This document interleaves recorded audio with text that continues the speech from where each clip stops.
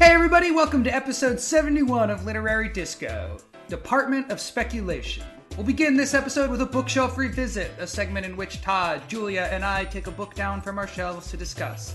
And then we'll talk about Jenny Ophil's slim, formally inventive novel about marriage and motherhood entitled Department of Speculation. I am actor and filmmaker Ryder Strong. Joining me as always, essayist and radio personality Julia Pistel, novelist and critic Todd Goldberg. Hey guys. Hello. Hey, how are you? What's going on? Well, I should mention, since I brought it up last time, I had my baby. Woohoo! Woo! Congratulations! How's little Todd Strong doing? Todd Julia Strong. Juliad. Juliad. How could you forget? Juliad Strong is now 10 days old, so ththings are going well. Yeah. 10 days. Wow. Settling in. And that means a lot of sleeping, a lot of sleeping, a lot of can't pooping. talk. No. They can't talk. Not yet, and they can't smile yet, although I we've caught a couple smiles, but of course it's probably just gas, so. You always think, you always take credit for it. You're like, oh, he totally smiled at me. But it's like, no, he really didn't. How do you know But when he the still can't first help. non-gas smile occurs? Well, like if you look at like my wife and my Google record for the last 10 days is probably so predictable. Like all the things that you look up, like how many ounces of milk is normal, how many hours of sleep is normal, at what point will a smile actually be social? Like we've been obsessively Googling everything every day. Like most parents, I guess. But it's 6 months, I think, usually. It's about 6 months in is when they can socially smile. Okay. All right. Is there a point at which it is socially unacceptable to smile when you have gas? I think at a certain age it just becomes accepted as a grimace, though. Just a painful. Hey, speaking of socially unacceptable things, I'm glad you said that, not gas. Speaking of gas. No. Someone pointed out on our Twitter, and I'm both embarrassed and defensive about this, that when Todd asked our dumb questions at the end of the year, that I gave the exact same answer as I had the year before of what shirt I was wearing. Are you serious? Which I have no memory of, but guys. I actually remembered that because when you brought it up, I was like, oh, I didn't realize it was the same shirt, but I remember you had brought up the company that did that printed those shirts. Well, so that's I funny. just So wanna you've been put wearing it the same out shirt for there 2 years. That guys, I'm not shallow. I wear the same 5 sweatshirts basically 80 days out of the year. So chances are I'm wearing one of them at any time we are doing this podcast. I can't be bothered. Well, I think a sweatshirt is an evergreen. Yeah. I'm like, you can't judge a person based upon the sweatshirts that they wear, because I have sweatshirts that I had in college still, like undergrad, 25 years ago, or however long. Absolutely. And Ryder, Jesus just Christ, was it so 25 you years ago? know, you were criticized for also naming boots. You did boots 2 years in a row, but 2 different boots. So. Well, they're 2 different boots. I like boots. Yeah. Why don't we criticize Todd for asking the same dumb question? I do. Favorite article of Julia clothing? did. Julia did criticize me for asking the same dumb questions. Favorite piece of clothing, asshole. Who cares? Well, just so you guys know, next year the questions are going to be a lot of things about linens, a lot of things about another thing I never hair changed. care products. Oh, Julia, change your fucking linens. If you've learned nothing from Department of Speculation by Jenny Ophel, it's change your fucking linens. All right, so bookshelf man. revisit. I've got. Yes. I don't really have like a specific. Well, I do have one specific book. I guess I'll bring up, but I've been going through an intense actual bookshelf revisit because I moved recently, and so I had to move all my books, which meant packing them all up in boxes, bringing them over to the new house, unpacking all of them, re-alphabetizing, or figuring out how I was going to categorize my books. Like, where do I put nonfiction? The do I best. separate poetry? It's kind of the best, but it's also so anxiety-inducing because I don't have enough room. Like, I just don't have enough bookshelf space. And of course, I keep adding new books, and so I need to have a little extra room so I'm not constantly just throwing away books or piling books up on random, tables. And So it was just an interesting experience, as it always is, to like be going through my books and realizing like what I want to keep and what I want to throw away and how I want to categorize. And I found this book, and it just struck me, like, well, in general, what struck me about the whole process was how many books I keep because I am pretentious. There are so many books that I realize I will never fucking read, that I only keep because I want to show off that I have this book, or I want to feel good about myself, or it makes me feel smart to own this book. There's a lot of truth coming out right now. Oh, wow. no, it's so, it was so, like, devastating, like, to have this self-reflection. And the one that killed me was I remember buying this book as a teenager. I bought a book when I was, like, 15, because I couldn't drive yet. It was in my hometown, my tiny, tiny hometown bookstore. I remember buying this book and thinking, this book is going to change my life. It's so smart. It's called Kant's Transcendental Idealism. Now, God. and I bought it because I loved the title, because it made me feel so smart. Now, I have kept this book for, 20 years now, and never thrown it away, never fucking read it, just moved it from one bookshelf to the other because it made me feel like, it seemed like the kind of book a smart person had on their bookshelf. Right. And when I saw it this time unpacking, I was like, what am I doing with this book? And I took a photo of it and opened it up and read the first couple pages to see what the hell is this book. And, of course, it's just some obscure pseudo-academic take on Kant, Immanuel Kant, and I don't even know, it's just some weird sort of corner of, Kant studies that no one has ever read, no one will ever read. It's probably already been forgotten. I don't know anything about it. I can't even tell you the author's name because I immediately put it in the goodwill pile. But I just wanted to sort of comment on my own pretentiousness and how we all do this to a certain extent. But for me, it hit me so hard when I saw this book, Kant's Transcendental Idealism. Maybe it's Kant. I don't even know how to pronounce it correctly. But there I was, finally getting rid of this book. And I feel like that's my goal with my new bookshelf, is to keep books that I actually want to keep, that I actually either have read or plan to read, instead of just books that I want to show off that I have, or that I don't know. And it's just, and I'm sure the other thing that I noticed is if a book had been made into a movie or was incredibly popular, I had the tendency to want to get rid of it. Oh. I didn't feel the need to keep it. And that one I can kind of, that pretentiousness I can kind of rationalize, because most of the reason that I want to have a bookshelf is so I can talk about books with people and share them with people when they come to my house or when we're having conversations. And having a book that everyone owns or that everyone's read, like Eat, Pray, Love, on your bookshelf is kind of pointless. Do you know what I mean? I'm never going to read that book. I mean, I haven't read that book, but a book like that, I'm never going to read or reread. And I am not going to be like, hey, you should check this book out, because everyone knows about that book. But there was another sort of tendency. Anyway, I just wanted to sort of comment on bookshelf pretentiousness in general. I like to keep the books that everybody has, because that can bring out people that you didn't know like to read, but, they've read only the books that everyone's read.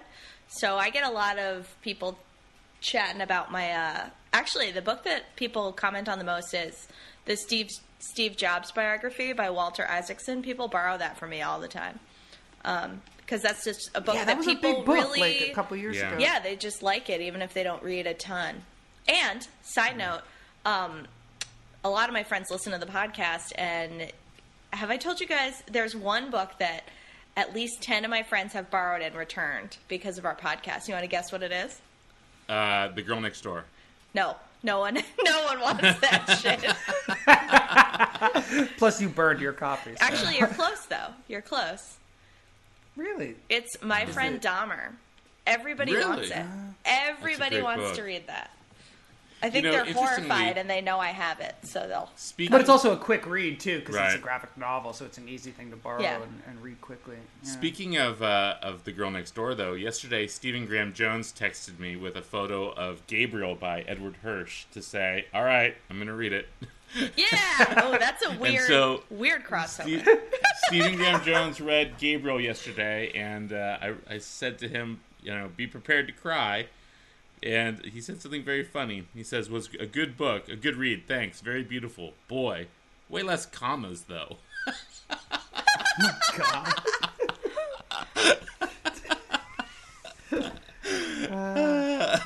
But I doubt he cried. For a man who stabbed himself in the foot to win a contest, that's true. He's probably not I'm the same way with those books. And a lot of times, but I mean, there's a weird thing because I'll have those books that I've had forever, like the baseball handbook that my old phone number was on. Right. Or, books on sports trivia or whatever it is I've had since I was 12 that for some reason I won't give away. But then by the same token, I have like all of these huge biographies of Agatha Christie. And all your Agatha Christie biographies. Why that?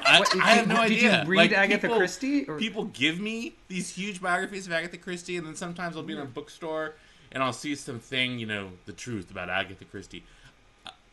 I don't fucking like Agatha Christie. I have no idea why. What? This is a very random piece of information. How many biographies of Agatha Christie do you have? Oh, I bet I have 4. What? Yeah. And sometimes, publicists will just send them to me, like we get books to review. I guess that kind of makes sense because you're like a mystery person. Right. So, yeah, it does sort of make sense. People associate you. But I don't have any interest in Agatha Christie. I haven't read any Agatha Christie since, 1979 when I was 8 years old. But every time I go to throw it away, I'm like, well, it is pretty cool to have these looks into the truth about Agatha Christie's life. I should put this gold leaf book back up on the shelf. And there it sits, waiting for some 95-year-old woman to come in and read it with a blanket on her knees. Maybe she has so many biographies because she did something awesome and you just don't know because you haven't opened it. Yeah, it's probably true. Well, thanks, Julia. You're welcome. Now I'm going to have to go read Agatha Christie's biographies. Well, but I have a ton of other books that I keep just for that, for the rare chance that someone might show up at my house and look at my bookshelf. Yeah. We all do, I guess, to a certain extent, but that was the one that really clinched it for me. It was like, this has survived 20 years of bookshelf purging, and I'm still carrying it around. And I still didn't want to get rid of it. I was still like, maybe I should read this. Maybe there's something to it. Ugh. Horrible. You'll never miss it. No. Well, now I will. Now I feel like I should read it. Because I brought it up. My revisit is also a little pretentious, and I'm going to take a 1-second pause to grab it from a table over there. 1 second. Hey, this is Tucker, the producer. While Julia grabs her book, I will say there are at least 8 Agatha Christie biographies. You didn't need to know that, but now you do. Okay. Wasn't bad. That's pretty close. That was really quick. What? I started counting. I just said 1 second pause, and then you came back. Perfect. It was, out of arm's reach, but right over there. Anyway, last night I was stuck. It's very cold here in Connecticut right now. Yesterday it was 7 degrees, and right now it is 3 degrees. Oh my god. It's very bad. Yesterday where I live, it was 77 degrees. Okay, well, subtract 70 from that, and you got where I was. And I was in Hartford, and I didn't have a book, and I had like 2 free hours. So I ran up to the improv studio that I own, and we have a comedy library where people kind of drop off books about funny people or improv manuals or stand-ups or joke books or whatever. And I just grabbed a couple of books that I had never read. And I thought this book was going to be okay, but I started reading it, and it turns out it is great. Steve Martin's Born Standing Up. Have you guys read this? No. So it's a memoir of his, but he's a really, really, really good writer. And I grabbed it because I wanted to read to you guys the first couple paragraphs because it's just really, it's so much better written than I expected, and then I felt like a pretentious asshole for expecting it to be really bad. Actually, I'm going to read from the introduction. Okay.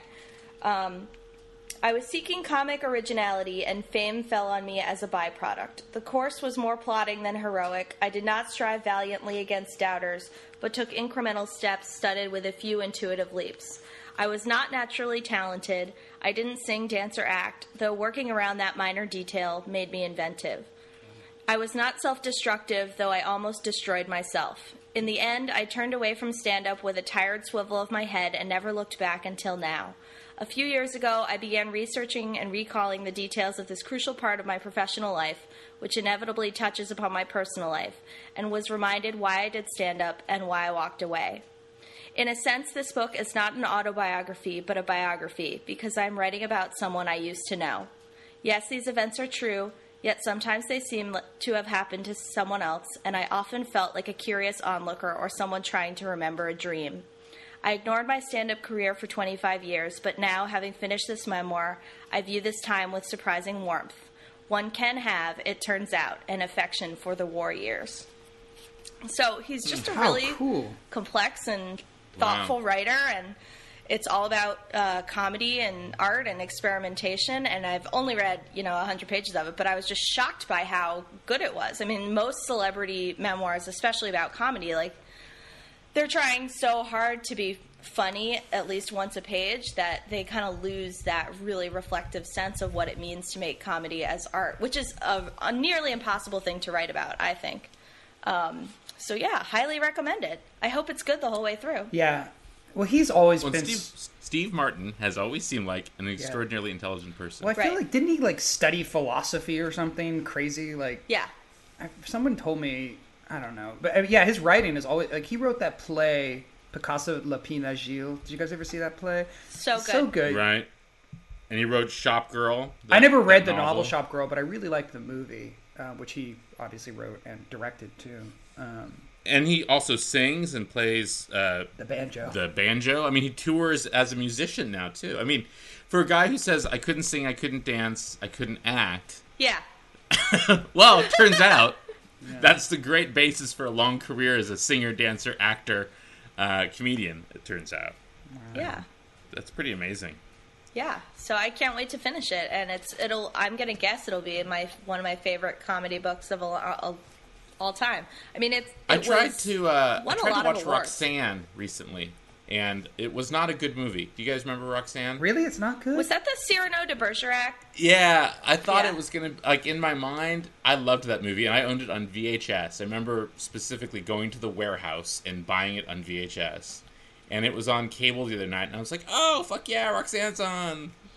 2 hours of my life that I can, just be an absolute joy. And 20 minutes in, I was like, I wonder if I need to go to the bathroom. I should see about going to the bathroom. Going to the bathroom sounds good. Huh. Yeah, it wasn't as entertaining. It was just sort of dumb, which is too bad. Well, that's too bad. A lot of people feel that way about me. So. So, what was your revisit? Entertaining yet dumb, Todd. I went and revisited The Atavist because I hadn't looked at it in quite some time, and I listened to a really compelling 18-part essay called The Trials of White Boy Rick by Evan Hughes, which is an essay about a white boy named Rick who was, as they say, moving weight in Detroit in the 1980s. He was a teenage boy, and he was purported to be one of the biggest drug dealers in the city, a city that was run by generally black gangsters. And he ended up getting arrested and being sentenced under this draconian law that existed up until 1995, where they were giving life in prison without parole to people on their third drug offense. So at 18 years old, he got a life sentence for selling cocaine, mostly on his reputation for being a cocaine dealer, but not actually for the amount of weight that he was moving around the town. And so it's this very interesting and in-depth examination of who White Boy Rick was, interviews with him in prison, interviews with the FBI agents who used him as a mole. Wow. This giant case basically that's been built up against him by what seems to be crooked cops. It's as all things are in The Atavist, extraordinarily well researched, really well written, and just the perfect bite-sized amount of organized crime and simple human sadness that I can read or listen to every night for my life. I like the last week I was having trouble falling asleep, probably because I'm writing, and if I'm writing and then try to go to bed, it's like trying to stop a semi from rolling down a hill. That was actually not a bad metaphor. That was pretty good. You should write that down. Maybe I can get that into the book. And so instead of watching TV or instead of reading, I found that listening to these audio essays on The Atavist really turned my brain off in a very compelling way. And frequently I'll fall asleep with my headphones on and I'll think, oh my God, did it just seep into my brain? The answer is no. I apparently I ripped the headphones out about 40 minutes in. Get wrapped around your neck. And Yeah, and that's another fear. The other night, it was super cold. It was in like the 30s. I know that's not super cold for you, Julia, but it's super cold in the desert. And I fell asleep in bed with a sweatshirt on with my hood up. And I kept having dreams of being suffocated and having someone put a bag over my head. And I woke up and I had somehow pulled the strings on my hoodie super tight around my throat and was garroting myself in my sleep. And I was like, oh, note to self, don't wear a hoodie. That's how 18% of New Englanders die every year. Let me change your life. Sleep phones. They are headphones that you can wear around your head as a band, and they come with Bluetooth, so they're wireless. Oh. It's genius. Oh, that's nice. Wow. I will That's check how that out. I go to sleep well, not now because I have a baby I have to listen to in case he starts crying, but every night for the last 4 years I go to sleep listening to podcasts and audiobooks and Wow. and it's the best way to do it. Sleep phones. They're awesome. Yeah, and it's very cathartic because you can have your eyes closed and listen, and then all of a sudden you're just asleep, which is nice. Yeah. But if any of you are interested in Detroit in the 1980s, in crime, and White Boy Rick apparently has been mentioned in a lot of Kid Rock songs. A Just Thought I am not terribly familiar with. But it is it's a really compelling read/listen, and I've moved on from that to this other piece called The Dead Zoo, which is about the stealing of rhino tusks around the world. Oh yeah, I listened to that one. It's so good. Which is absolutely fascinating. That one goes so we somewhere I didn't expect it to. It ends up being about Irish gypsies, which was really well, thanks for ruining what my night's going to be in 4 days. Spoiler Get there. alert. Wow. It gets there within 5 minutes. Oh, okay. It's really fascinating. And if you guys aren't familiar, we've talked about it before. We actually read a piece from The Atavist on the show. But if you're not familiar with The Atavist, it's long-form journalism, sometimes fiction that you can read or listen to on your iPad or on your phone, and it's worth spending a couple bucks a month to have access to. It's good stuff. So that is my revisit, The Trials of White Boy Rick. Now let's go to a disintegrating marriage with people with a new child. Perfect. Exactly what I want to be reading. Who picked this? So we'll take a quick break and then we'll be right back.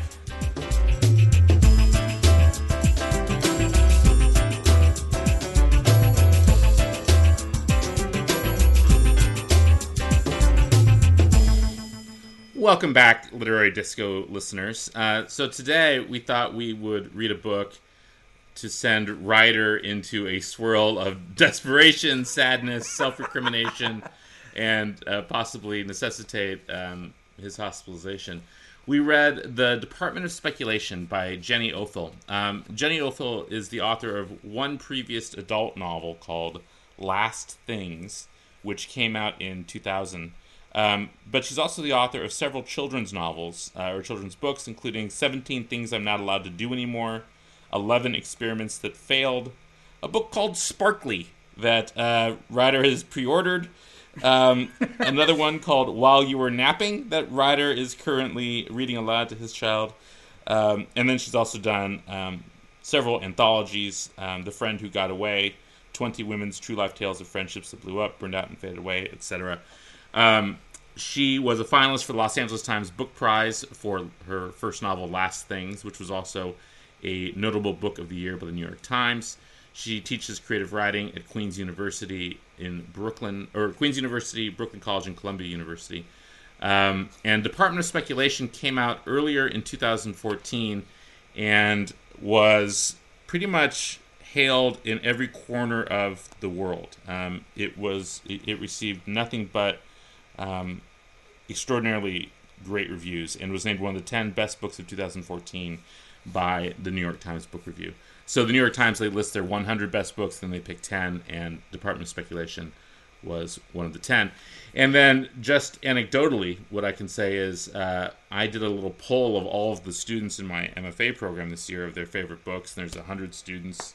And Department of Speculation and by Jenny Ofel and the Empathy Exams by Leslie Jamison were far and away the two biggest winners. So that's interesting. This is a well-loved book.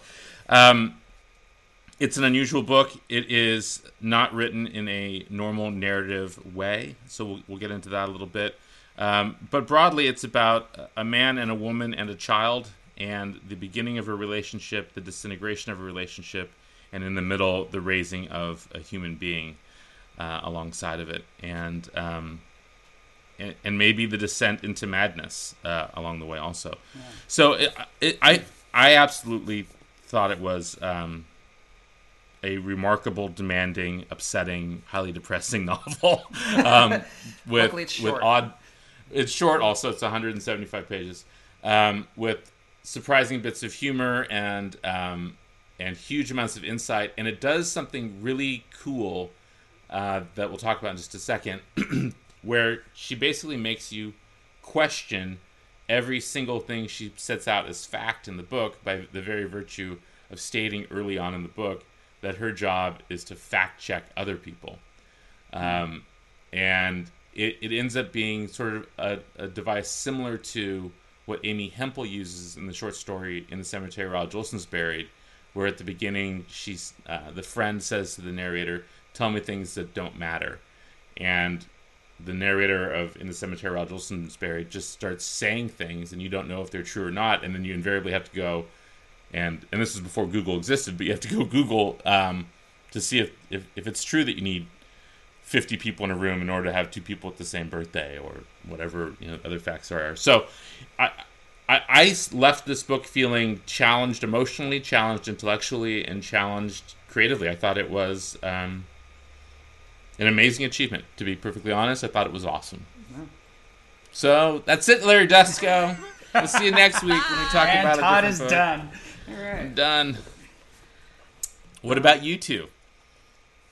Well, I'm a little more mixed about this book. I went through a really intense phase of hating it while reading it. I love a phase you know what the theme of today's episode is pretentiousness. I thought this book was pretty pretentious at times. It won me over. It's a snooty book. It felt the beginning was awesome, and I got like 20 pages in. I was like, this is the best book I've ever read. And then I really, really hated it for about 100 pages. And What was the turn? The turn was that there was actually a story, and there was actually emotional content that I started to care about. But it took 100 pages for me to get there. I think, by the end of the book, I finally decided it's a book for writers. It's a book for people that write, and maybe a book for people that read a lot. So in a way, it's good for. I'm sorry? Or people who divorce. Right. No, I just feel... They don't divorce. They don't divorce. Well, don't give away everything. Spoilers. It's a very... I don't know. It's just... I found this, like... I almost... Like, halfway through, I wanted to put the book down and do a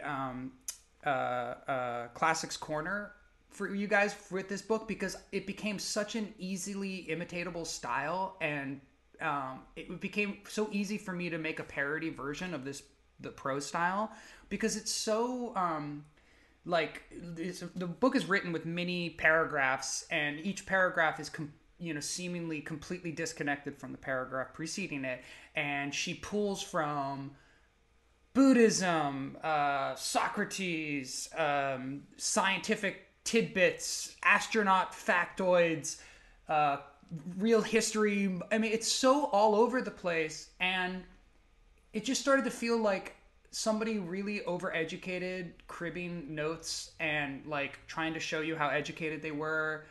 And I don't know. I just kept wanting to say, like, stop trying to prove to me how many different books you've read or how many different facts you know, and just tell me the story. Like, just draw me into your life or what you're trying to make me feel. And she did, and it got there. And so a lot of this criticism is actually, I think, for naught, because that is the process of reading the book. But I do think it's worth noting that you have to kind of get through that section, or maybe some people that read this like me. I think it's sort of related to a kind of book. So remember we read that book Submergence? Yeah. Is that what it was called? Yeah. Which does a very similar thing. Yes. Or The English Patient by Michael Ondaatje does a very similar thing, where you are getting the picture of a character who is breaking apart being shown through the objects of their obsession versus a straight linear progression of story. So when she's obsessing over astrophysics, or when she's obsessing over which friends of hers are going to stop being her friends, or whatever it might be, it's as though she's flipping through a scrapbook and sticking her finger down and saying, that was the turning point. No, that was the turning point. No, that was the turning point. And trying to make sense of things. And I think it's sort of a menage. Is that a word? A melange. A melange. Menage is not the word I was looking for. It's sort of a melange technique that I find for a book like this works. Because if it's just a straight narrative of a man and a woman who think they're going to have a cool, artsy life, meet, she's a little depressed all the time, they have a child, her life gets worse, he starts to stray, they somehow stay together, they somehow break apart, and then what will happen if they move to the country is a pretty boring fucking story. It's literally white people problems writ large. But if you want to write that story and you want it to have meaning, I think you have to attack it from a different angle. And the angles of intrusion here, I think, have to be intellectual to show also how little all that intellectual stuff means when it comes right down to, basically, oh, my husband wants to have sex with someone else. It doesn't matter how much you know about space when the space in your bed is occupied by a stranger. Right. Oh, well, again, another... Right. Let me get that down. Right there. Incredible. So good.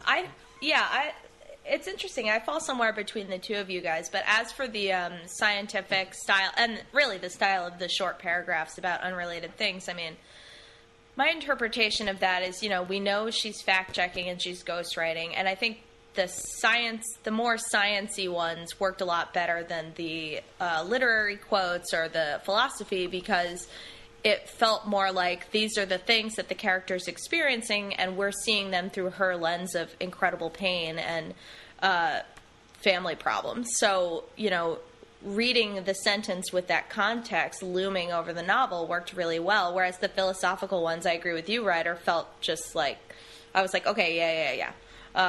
Back to either science or story. Mm-hmm. Right. Yeah. And the point of view is interesting, too. In that, the point of view is really interesting, It actually. shifts halfway through the book, or more than... It shifts 3 times. It shifts. Yeah. Yeah.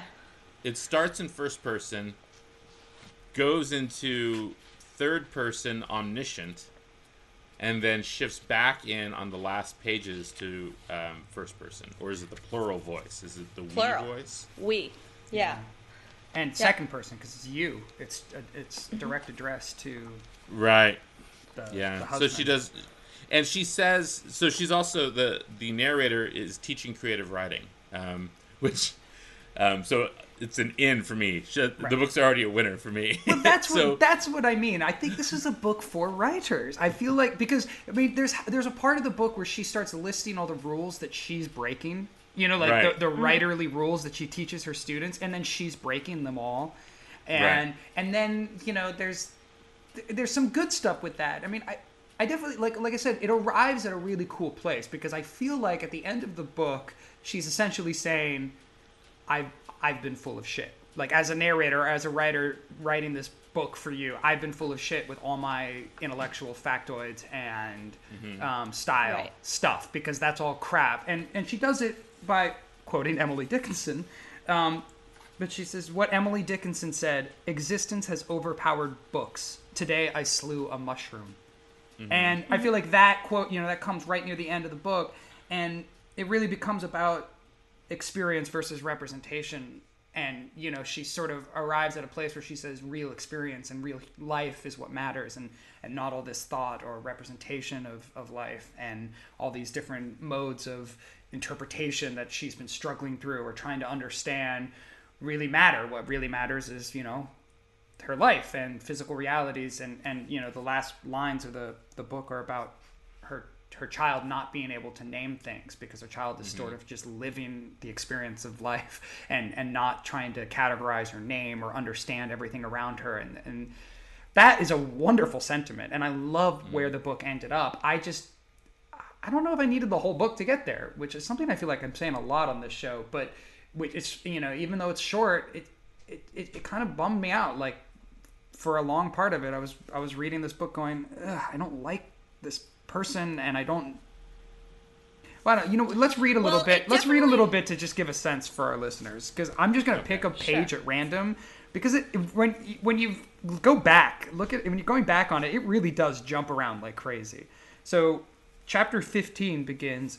Survival in space is a challenging endeavor. As the history of modern warfare suggests, people have generally proven themselves unable to live and work together peacefully over long periods of time, especially in isolated or stressful situations. Those living in close quarters often erupt into hostility. Then the next paragraph begins in italics. Don't cook, don't fuck, what do you do? Don't cook, don't fuck, what do you do? Next paragraph is not in italics. Einstein wondered if the moon would exist if we didn't look at it. I mean, it's like, those 3 paragraphs, it's like these jumping around. You're kind of vaguely connected by science or space, but it's like, what, that you're doing this constant gymnastics as a reader where you're like, why am I reading? Oh, and you're sort of, and I started to feel like you could really easily just recreate this by putting a bunch of facts together on a page and separating them by paragraphs. And I guess sometimes it started to feel like the impression of meaning rather than actual meaning. But then other times it really works. And so here's an example from towards the beginning, probably from the period of time where Ryder thought it was the best book he had ever read. Right after they have the baby. This is all just one paragraph, which I think is to its strength. R's job involved traveling around the world, talking about the future and how we might rush towards it. I walked up and down the hall, listening to him talk to you about the end of everything. The invention of the ship is also the invention of the shipwreck, he was saying. 20 steps forward, then 20 steps back again. Thump, thump, thump, thump went the music. But the heartbeat song only enraged the baby. On and on she screamed. So in that paragraph, the scientific and philosophical metaphors are part of the scene. And I think, I marked that because I thought it was really beautiful, because it was embedded in life the way that it is in life. But yeah, it does take a turn. Why doesn't the character have a name? Why is it R? The character's name is not R. The character doesn't have no one has any names. Why? Why not? To be the every woman and the every man and the every child. But sometimes they do have names. Like there's a student named Leah. There's R. Right. Then there's a friend Leah, that's called just the philosopher. The philosopher. Then there's like her sister, who's just her sister. Like it's just kind of a mishmash of like stylistic poses to me in so many ways. Like I don't know. Like and like I said, it ultimately did it was a good book and it got me to a cool place. But I wonder if this is a book that in 10 years we're going to look back on and just be like, how full of shit was this? Like we are all suckered because I don't think so either. It felt fresh at the time. This is a book about someone disassociating. So yeah, they don't give themselves a name because they are losing identity. I mean, so the main character, the woman, is falling apart. She's losing everything she thought that she was. She's now mommy or wife, and is losing everything. So I think it's a natural thing for her not to be named in this sort of novel. I mean, there's a rich history of that sort of thing. I think of this book also a little bit like the Mary Robeson book, Why Did I Ever, which is written in a similar fashion. But the reason why I don't think people are going to look back on this book in 10 years and say, oh, this was some poser novel or whatever it is, and of course, my feelings about the book are different because I loved it, is that it is dealing with evergreen things, people who lose themselves, people who start to go a little crazy, people whose relationships fall apart, people who have a child and their life is not what they thought it would be afterwards. People who try to look back on the moment they were most happy and figure out who should be included in that memory. I mean, there's that great part in the book where the husband asks her when was she most happy, and she realizes only later that he wanted to be included in that memory. But it's also, I think, just a picture of people trying to get along in a changing world and realizing that they need to lose everything that they thought that they wanted to be happy. It doesn't make for an entirely joyful reading experience, certainly, but I think it's an interesting look at how I think real people live and the way real people think. And the fact is, you can be a elitist, overly educated, lily white person and still be and have all the privilege in the world and still be the most sad, upset, fucked up person on earth. Right. As the movie Foxcatcher will show to everyone if you go see it.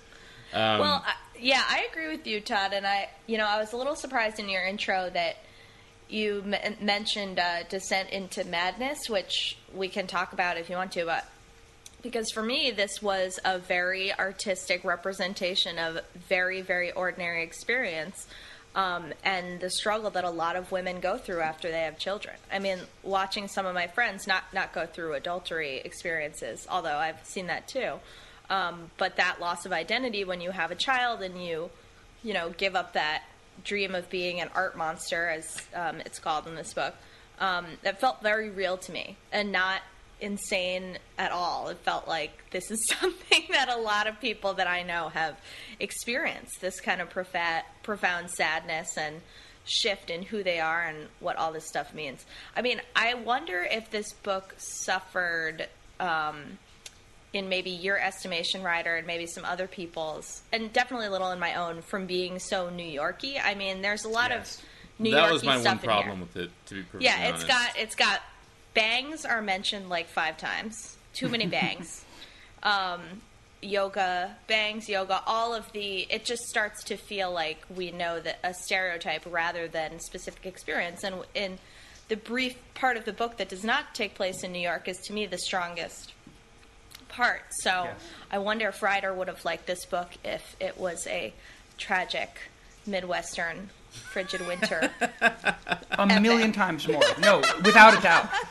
No, I mean that's but that's part of the thing for me, is this feels like a Brooklyn novel written for people who live in Brooklyn and sit around, and I just don't know if I believe it. Like, I don't know if I believe that this woman could exist with this kind of brain. Like, the way that definitely. Definitely. I don't buy it. I'm sorry. I mean, I think there are a lot of women having this exact experience in Brooklyn. I think there's a lot writing of about cosmonauts and Emily Dickinson and in every house in America.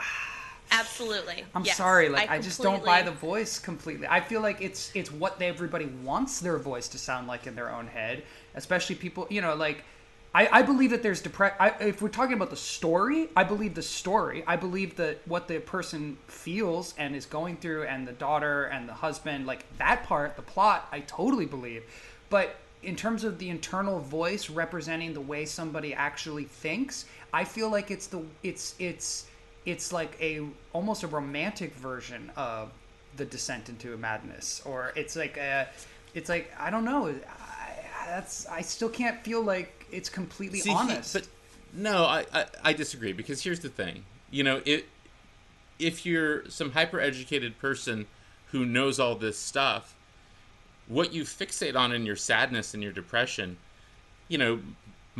isn't entirely different than what you might be if you were completely uneducated and living in a shell. But where you go to for comparison shopping of your grief is going to be a little bit different. Absolutely. You know, I think there's a bargaining that goes on in her mind, and she's trying to figure out where she lives relative to the universe and to the literature she's read and all these things. And I think that's natural. I mean, if all you knew were other people at Kinko's, well, you're going to fixate on the person at Kinko's whose pants are better pressed than yours. Who this is a weird Kinko's metaphor. Who has a better time on the color printer than you do. Who everything seems to be better for them, whatever it might be. So this is her peer group emotionally, and it's her peer group intellectually. You know, Jenny Ofel could have written a book about a tinker, and it would be the same thing. I mean, that's basically what we have is like the Paul Harding book. Is that his name, Paul Harding? Mm-hmm. Or is that the guy who's saying 19? No, 19. It was Paul Harding, but in that book there was a sense of, you don't know this world, reader, so I'm going to paint it for you. Whereas this book, there's a sense of, we all know this world, and I'm not going to make any connections or explain anything to you. You're just supposed to feel smart reading it. And that's the part that I didn't... Because I did. I mean, look, I get a lot of these references. I get a lot of this stuff. I feel like I'm one of these sort of overeducated, I've lived in Brooklyn kind of people. But that's what I actually didn't like, is that there was an expectation that I was supposed to like this because I'm of that class and that type. And that's the part that I didn't like, because if I found it off-putting to recognize myself, which is maybe a bigger issue for me. But do you know what I'm saying? Someone you can talk to. No, but you know what I'm saying? It's like there was a sense of like, oh, well, this is the book I wanted to. It was a book written for me too much. I wanted to be a little bit more. Like, I wanted to feel a little bit strangeness from it. I wanted that strangeness to be expected from the author and from the reader. And instead, I felt this like warm glove comfort of like, aren't we all so smart? Aren't we all in this together? And that made me feel icky a little bit. It just made me feel pretentious reading it. I know exactly what you're saying. And yet I don't think it's the weakness of the book. I think you just happen to be in the Venn diagram of people who, get this book. What I think is happening here is that Jenny Ofel wrote exactly the book she wanted to write without the reader in mind, which... Well, no, not entirely, but I think she really was very precious in a good way about what she wanted to write about and her style, and then, it came out how it came out, and I don't think that she would be super upset. And now I'm just guessing what she thinks, but I think she's asking a lot of the reader to know or get or look up these references, but that's okay. And it's okay because it's married to the most common story in the world, which is a sad marriage. Right. Mm-hmm. So that balance is fine for me. I don't know. I mean, I guess Todd is the one of us who hasn't lived in New York among the fanged Brooklyn women. So his response is maybe more authentic than the distraction of us saying, like, well, I know these people or I know these references.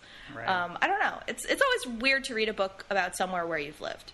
I mean, it's really That's true. Tough. That's true. And I think the uncomfortable Brooklynness of it also opens up just some general artistic wounds where we think, do we need one more book about people in Brooklyn having white people problems? Right. Which, it's a valid question. But I think she does it well. And there's also just gems. Like on page 40 in italics, she's basically giving instructions to her newborn daughter, and she says, "Do not jump off a wall. Do not run in the street. Do not strike your head with a stone just to see what this will do." And then the next line, not in italics, it says, "Of course it is difficult. You're creating a creature with a soul," my friend says. And I was like, oh, so that's where my parents fucked up.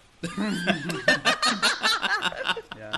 No, there's lots of really, really great segments. I feel like maybe I should take a break and read this book again in a couple years. Yeah. I'll probably like it more. You might, actually what you might like, Ryder, is just to pull out page 94. which is the beginning of chapter 22, and it says, "How are you?" Oh, yeah? And then for the full page, it just says, "So scared," over and over and over again for an entire page. Yeah, like, that does nothing for me. Like, what's the point of that? Like, that is like a tricky sort of, haha. Like, I wrote a book. Let me show you how I got a bunch of people to print this. Like, okay.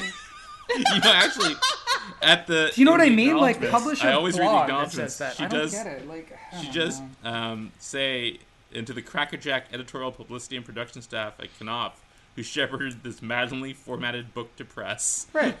Yeah. Yeah. There was early on in the book, I was like, oh, you know, when she's writing about lying in bed with the speed freaks living above her, and like her travels and her junkie ex-boyfriend. I was like, where's the, you know, I didn't know what this book was about. I had no idea. So I was sort of, where's this going? Is this going to be about somebody really struggling with life, money issues, different cities? And then it was like, oh no, we're going to spend 70 pages on bed bugs. Like, that's really going to be a problem for a long, you know, and it was just like, oh, I can't. So, yeah, I think ultimately the Brooklyn factor killed me. Man, I don't know how people in New York deal with this eventually. bed bugs, man. Fuck that. All right, I got to go feed my baby. So, Hey, Aw. isn't Yeah. that nice? Well, if you enjoyed that look at your life, Ryder, you're really going to like what we read next, which is Reeling Through Life, How I Learned to Live, Love, and Die at the Movies by Tara Eisen, which we're going to read on next week's episode, or in 2 weeks' episode. So pick that up, you guys. It's our month of making Ryder examine his life.